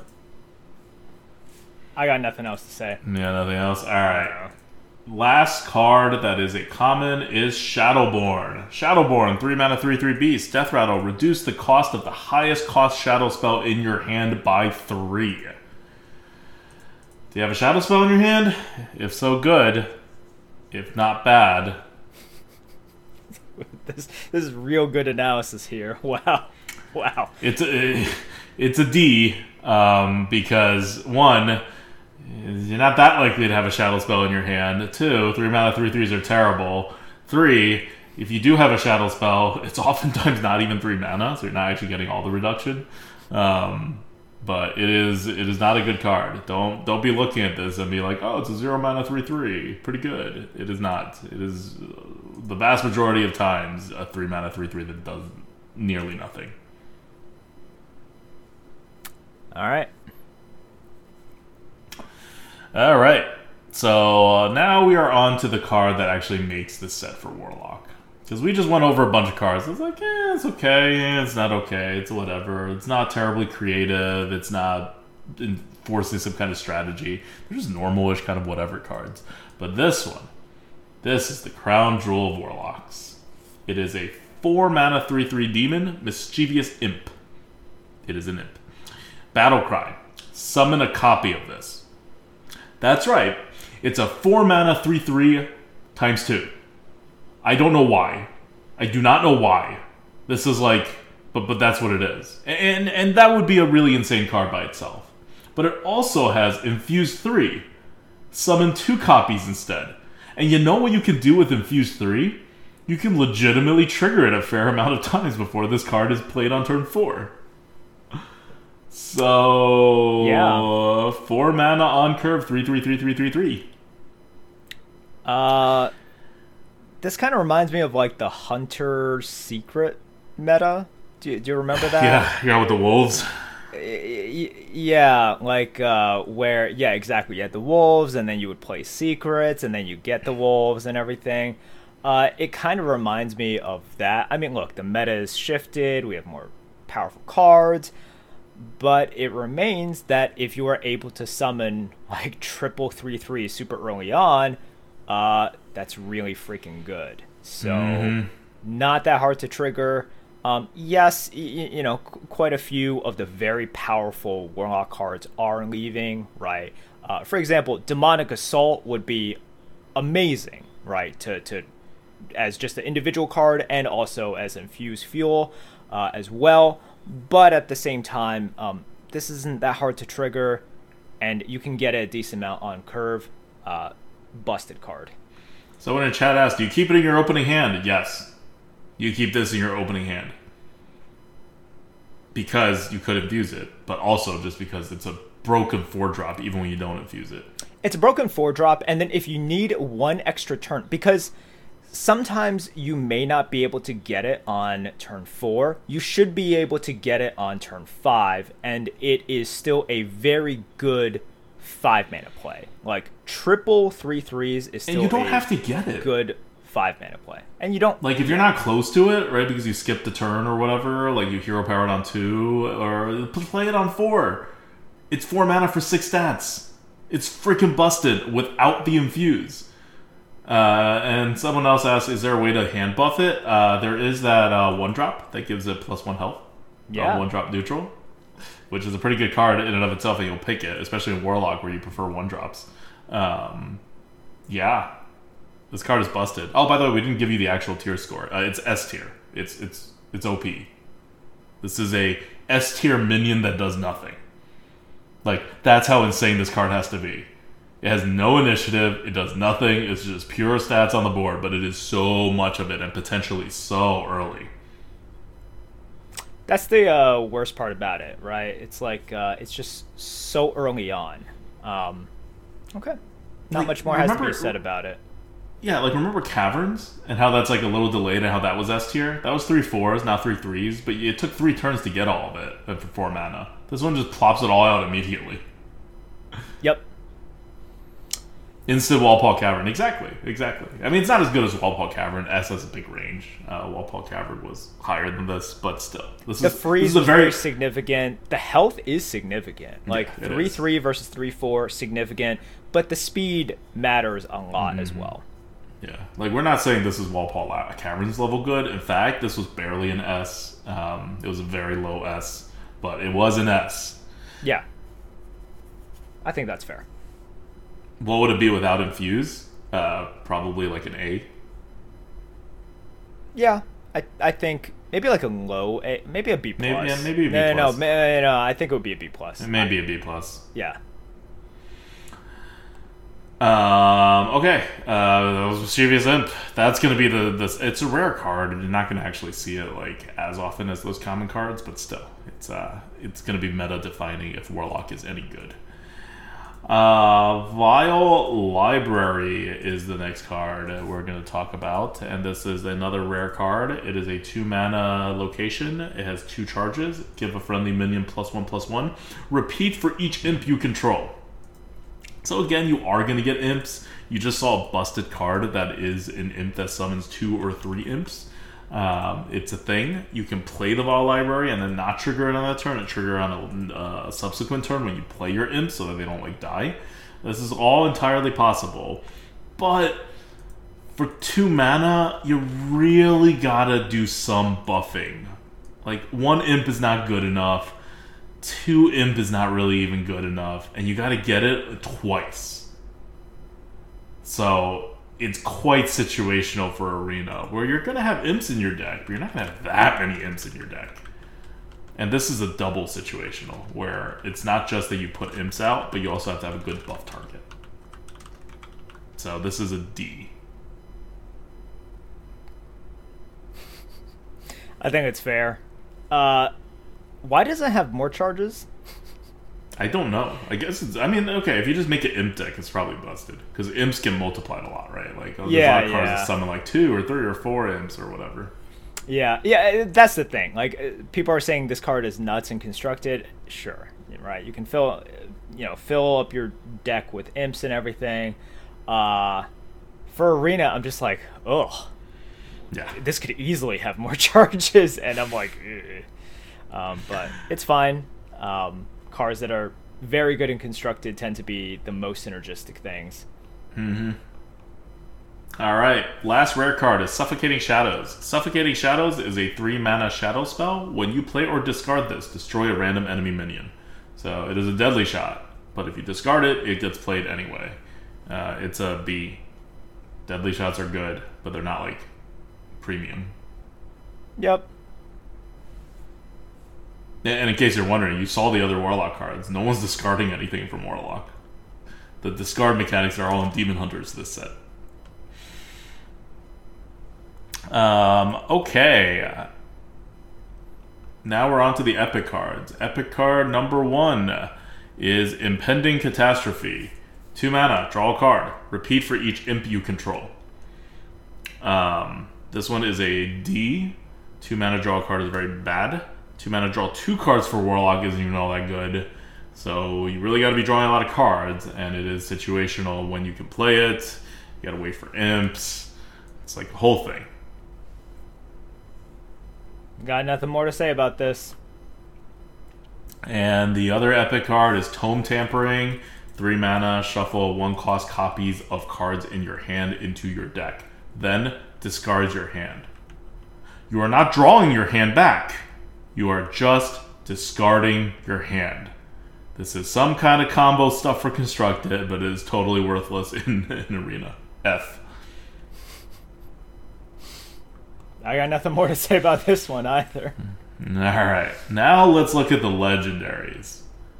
The legendaries for Warlock are pretty good. Let's look at this is the worst of the two. We'll build up to it. This is Imp King Rafam. 6 mana, 6/6. Battlecry. Resurrect 4 friendly imps. You know, if that many had died.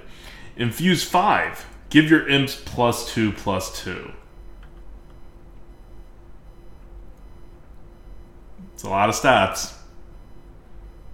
Gotta wait a little. Oh my god. But it's a lot of stats. I just read this joke in chat. This card can really improve your board. Thank you, Battle Ooze. Oh my god. That brightened all of our days. That was glorious and terrible. Anyways. Alright. So this is an A+ tier card. It is a lot of stats. Like I said, you're gonna have imps. They don't have to be alive or on the board when you're playing this. In fact, they need to be dead. And Infuse 5 for a card that's relying on things dying anyway just means you can't top deck this. But otherwise, you're gonna be waiting on this anyway. And so the Infuse 5 is actually easier to hit than it would seem.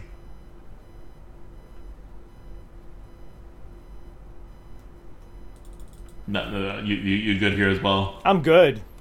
This is not a complicated card, you know?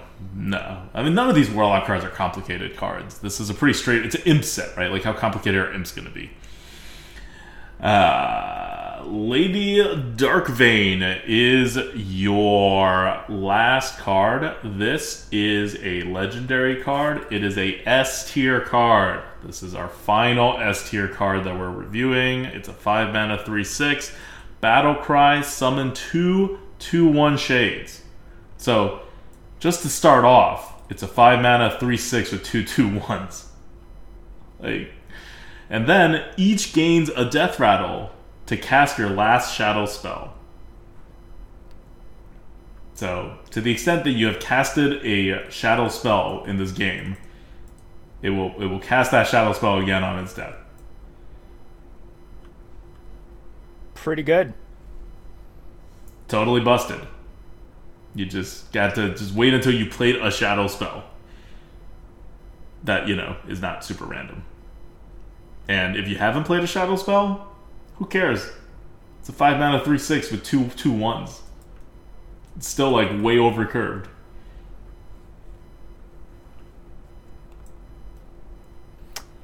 All right. That's it, right? That's it for Warlock? That's it for Warlock. It's super straightforward. A lot of imp shenanigans going on. Draft imps. A lot of the new cards kind of work with imps, and imps are pretty good generally. Like, I don't know. It's not particularly exciting. Even like the busted card, Mischievous Imp, it just generates more 3/3s. It's like almost meant to be just very incrementally like putting stuff out there of a set. So I don't know. I'm not too excited by it, but Mischievous Imp by itself is enough to carry this class. Maybe. It's a rare card. You really want it to be a common card for a carry. I don't know if just one card is ever enough, you know? That's Caverns. Yeah, well... Yeah. Even then, Caverns always came with Snowfall Guardian, right? That's fair. So it was like, okay, Caverns plus Snowfall Guardian, that was a little bit like too backbreaking with like the Wombo combo. Alright. That's Warlock. We are going to move right on to Warrior, our very last class. So see you guys at Warrior. Bye.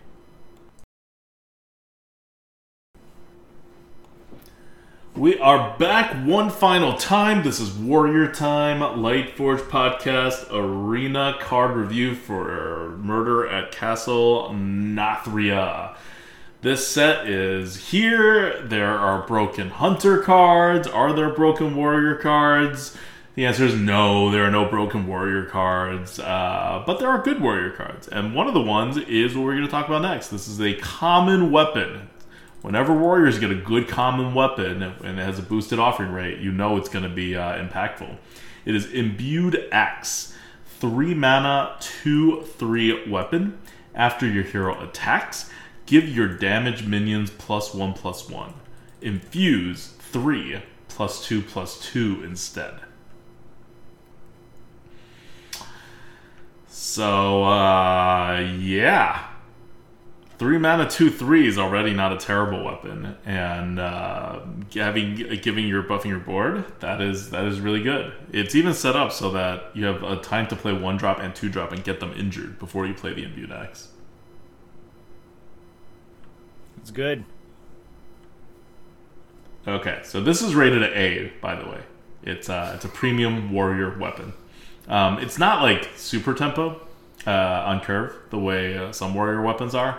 But you play it a little later than that if you don't have the setup. And when you do play it, you get a lot of tempo for a lot of turns. Yeah, you can manipulate this in ways. Like, you're able to do it. Once again, Infuse 3, not that hard. I'm buying Infuse stock, right?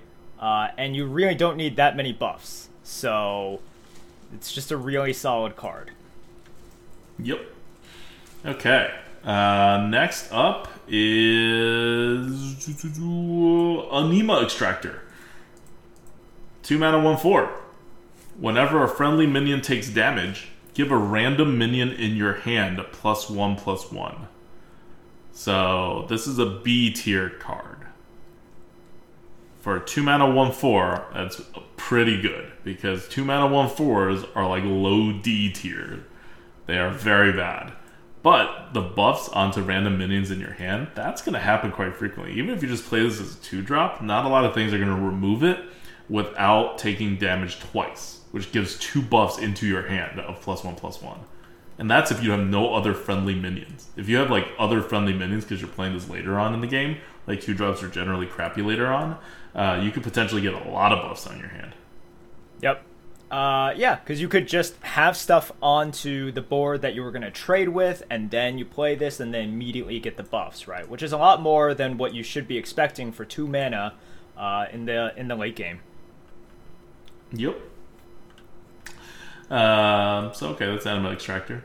The last common card for Warrior is Crazed Wrench. Crazed Wrench is a 2 mana, 1/4 again. It has +2 attack and charge while damaged. It's a C tier card. It's not, yeah, it's not terrible, but the charge, so you gotta like proc it. If you damage it and it just has like 2 attack, that's nice. We've seen similar cards, right? Like the Enrage mechanic and all of that stuff. Yeah. Yeah, it's like, what is it? Amani? It's like Amani. Amani's a 2/3. This is a 1/4, so it's much more easy to enrage on curve. And that makes it decent, even though it's a 1/4, and 1/4s generally suck. Okay. All right, we are on to rare cards now. Rare cards. The first one we're going to talk about is Conqueror's Banner. Conqueror's Banner is a D tier spell for Warrior. 2 mana, reveal a card from each player's deck 3 times. Draw any of yours that cost more. It's just a math problem of how many cards you're drawing, and you're not drawing that many. So, it's a D tier card. Remember, yours has to cost more. So, it's the joust problem, right? Yes. In which ties means loss.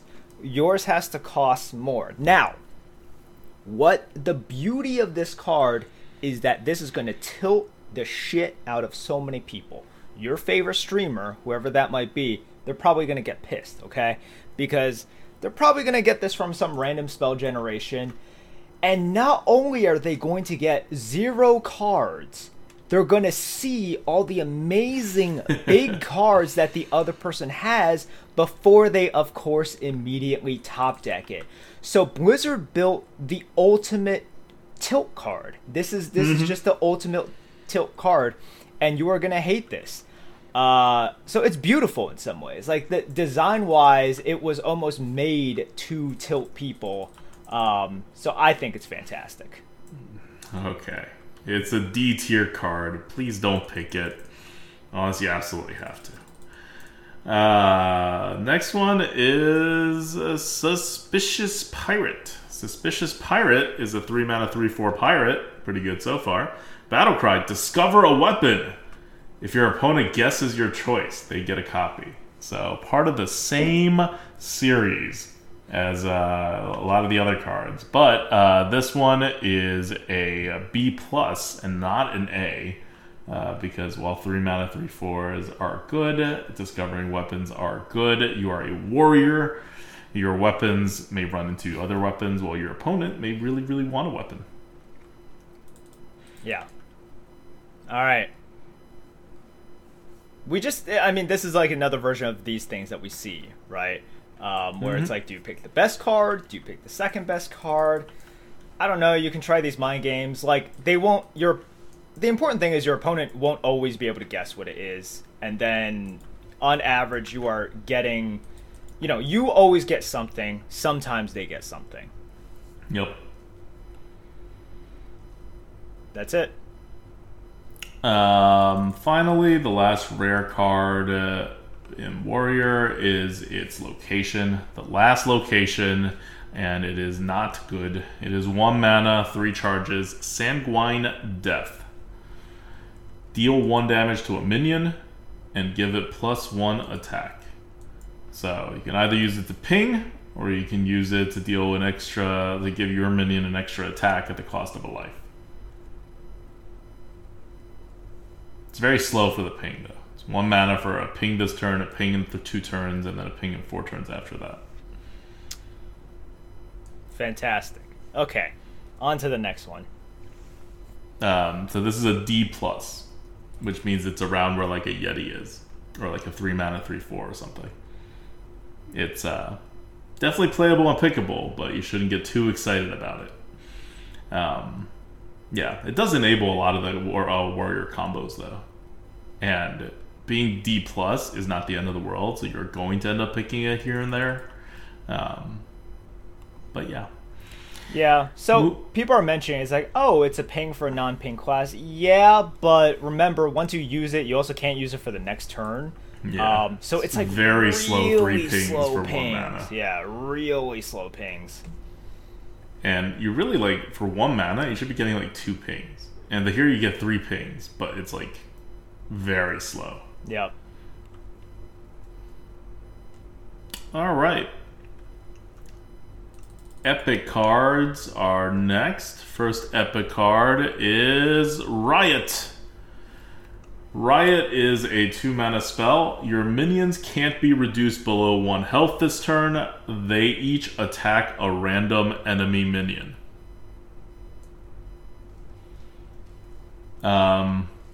We had a card back in the day that was pretty good. I forgot what it was called, but it was 2 mana, same ability, except instead of attacking a random enemy minion, you draw a card.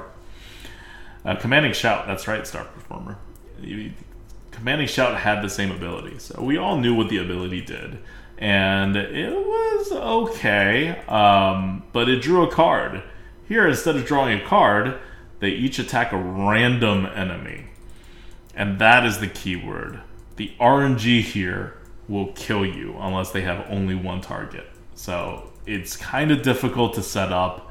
It's vaguely a board clear with some costs, but you have to have the setup. You can give any minions you play on this turn rush, but they attack a random enemy minion. So you don't know the order, and you don't know what they're attacking and which order they're attacking. So there's going to be a lot of wasted damage. And it's not like your minions are immune. If your minions are over 1 health, they're still going to get damaged. They just can't get, actually die and go below 1 health. So this one's a D. It is an extremely hard to use card.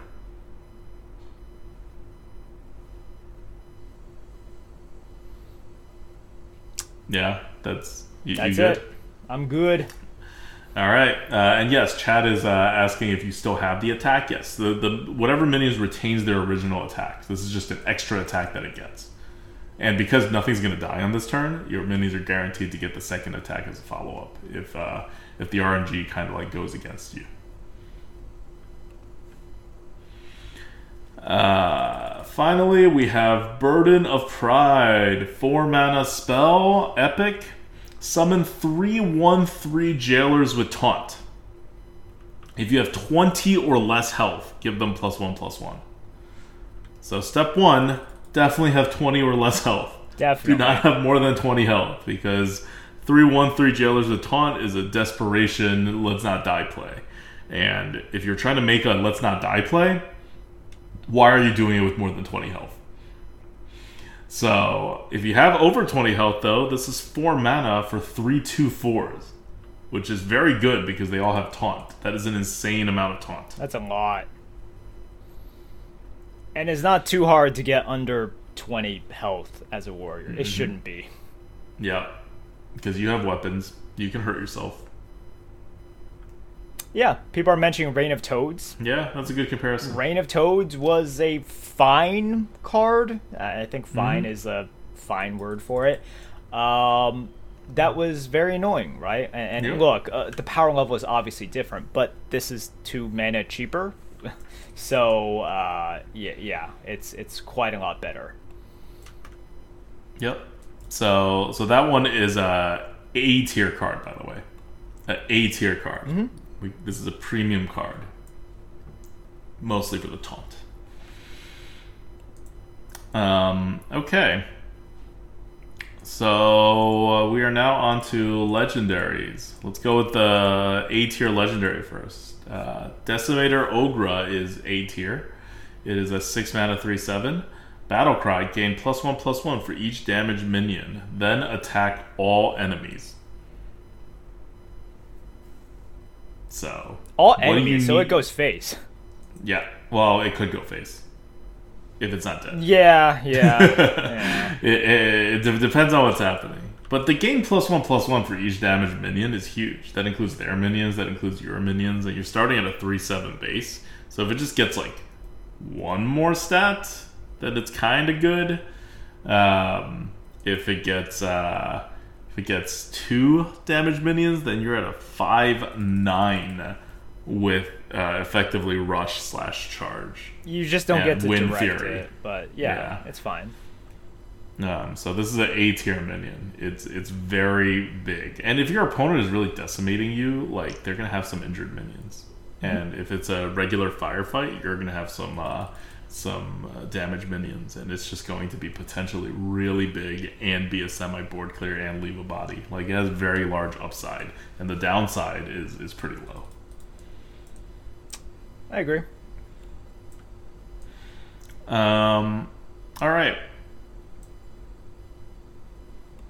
Oh, sorry. I got the score wrong. Decimator Ogre is a C+. Would you say it was originally? I said it was an A, but A is the other one, the insane legendary we're going to talk about next. That's yeah. the weapon. So this is a C+. Debated. Debated. For each damaged minion, attack all enemies. I guess there's not that much damaged minions compared to what you would think. Just go on to Because the if it's good a one. 4, if it's a 4/8, then it's essentially it's almost a 6/6. Because so the problem is it does need to get buffed, because if it's just dealing 3 damage to enemy minions, it's just not a lot of damage, right? You're dealing 3 damage to stuff. Think about, you have a lot of rushes that have come out that it's like Wind Fury or whatever and has 3 damage. And that, like, it's fine, but it's not anything exciting, and it is 6 mana, so you do need a damage minion, like at least 1 to get that 4, and you don't get to direct it. So if there's like a single large minion on the board, even if there's other stuff, this card is it's very iffy to be played. But you're not trying to play this card at that time, right? You're trying to play the card when there's a bunch of smaller stuff. And that runs into the issue where if there's a bunch of smaller stuff, they're less likely to be injured in the first place, right? Because it's harder to have smaller stuff that's injured. So it kind of gets in its own way. All right, that's enough analysis about this one. I'm gonna say I am done. I am very done. I am dead too. Okay, last card. Last card's a good one. It's a legendary. This is the A tier legendary card for Warrior. And it is a 7 mana. It's Remornia, Living Blade. It's a 7 mana, 4/10 rush. After this attacks, equip it. So it becomes a weapon with whatever durability that is the health that it has left. And then you equip the weapon. And remember, when you equip the weapon, you can swing with the weapon, assuming you don't have another weapon that you've already swung with. And then after that happens, the weapon that it summons is not just a 4 weapon. The weapon it summons has an ability as well that says, after your hero attacks, return this to the battlefield. So, if I'm reading this right, when it returns to the battlefield, it still has Rush, right? Yeah. It gets to hit 3 times on the turn it comes out. It continues on, yes. It is, it flips back and forth. It's such a creative card. Like, it's, when I first saw this, I was like, damn, that is just cool. Like, that's just a cool thing. And there's so much consideration that went into this card. Like, this is a card, we were talking about some legendaries that I'm just like, man, this seems super vanilla. It just doesn't seem like a legendary in 2022. This seems like a legendary in 2022. Yes. It's an A tier card. It's good. It's not absurdly insane because you're getting just 12 damage on the turn. And if you're using all 12 damage, it's likely dead or almost dead. Like, you're going to have one more charge of the weapon left that you're going to hit something, and then that's it. Like, you're not going to have anything after that, like the next turn. So, yep. And that's in a good scenario, right? Yeah, so it is not like this like insane S tier card, but it is very good. 7 mana, deal 12 damage, split 3 ways, however you choose, and then have another maybe 4 damage weapon left over for they can swing once. Like, yep. That's a real thing. Yep. So for those who are out there who are like, wait, how is this not S tier? I don't know. Like, how good is Flame Strike these days? Yeah. And this is 4. Flame Strike is 5 damage. Yeah, like how good is Flame Strike these days? It's like very good, right? But not like. Remember, S tier is like that's caverns. That's for caverns. That's for the wild seeds, Like that's for those sort of cards. Like what's an old card that's coming back? That's an S. Arbor Up. Arbor Up is like an S tier card,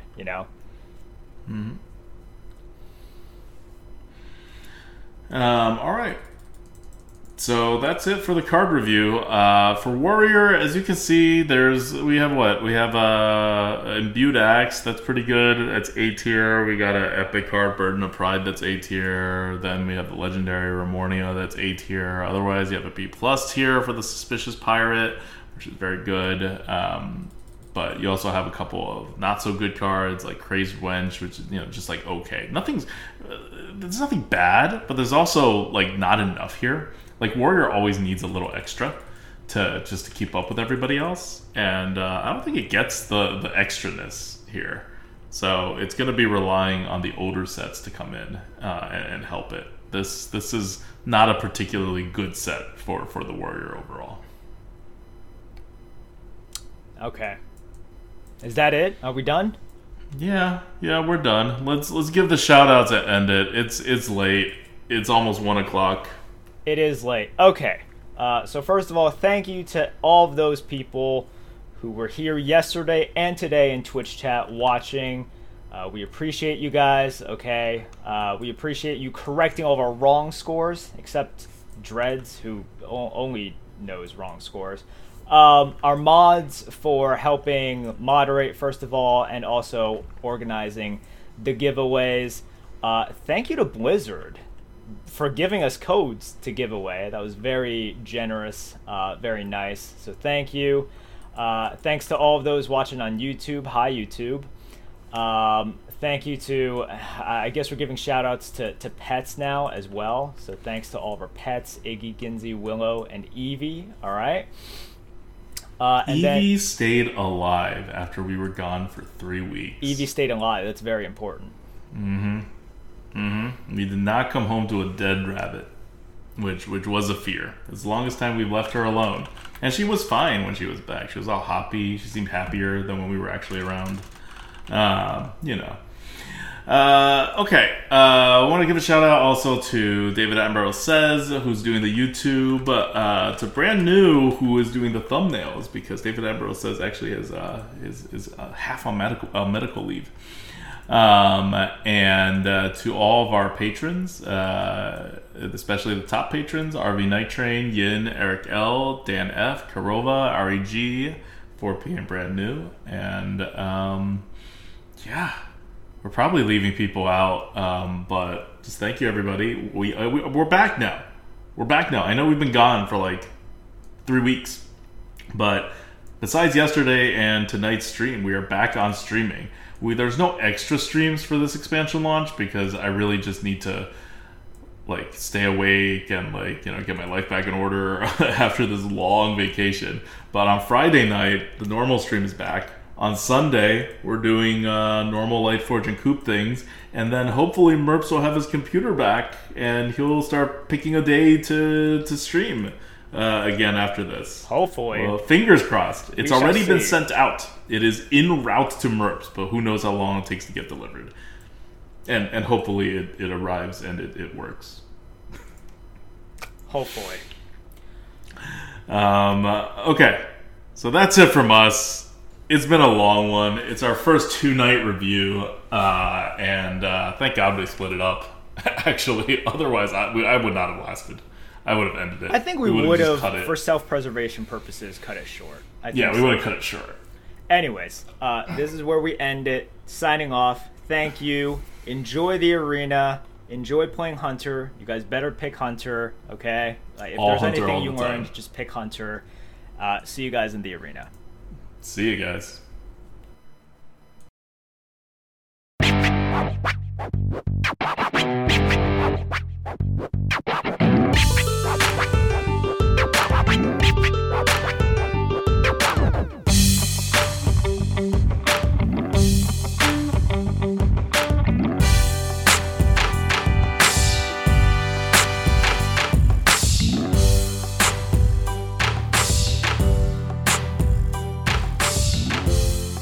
Enjoying the Lightforge? For the full rundown on Hearthstone Arena draft strategy, card review, and arena gameplay, follow us on YouTube, Twitter, or twitch.tv at ADWCTA. Support the podcast by sharing us with your friends and family, or become a patron at patreon.com/grinninggoat. Thank you for tuning in, and see you next week.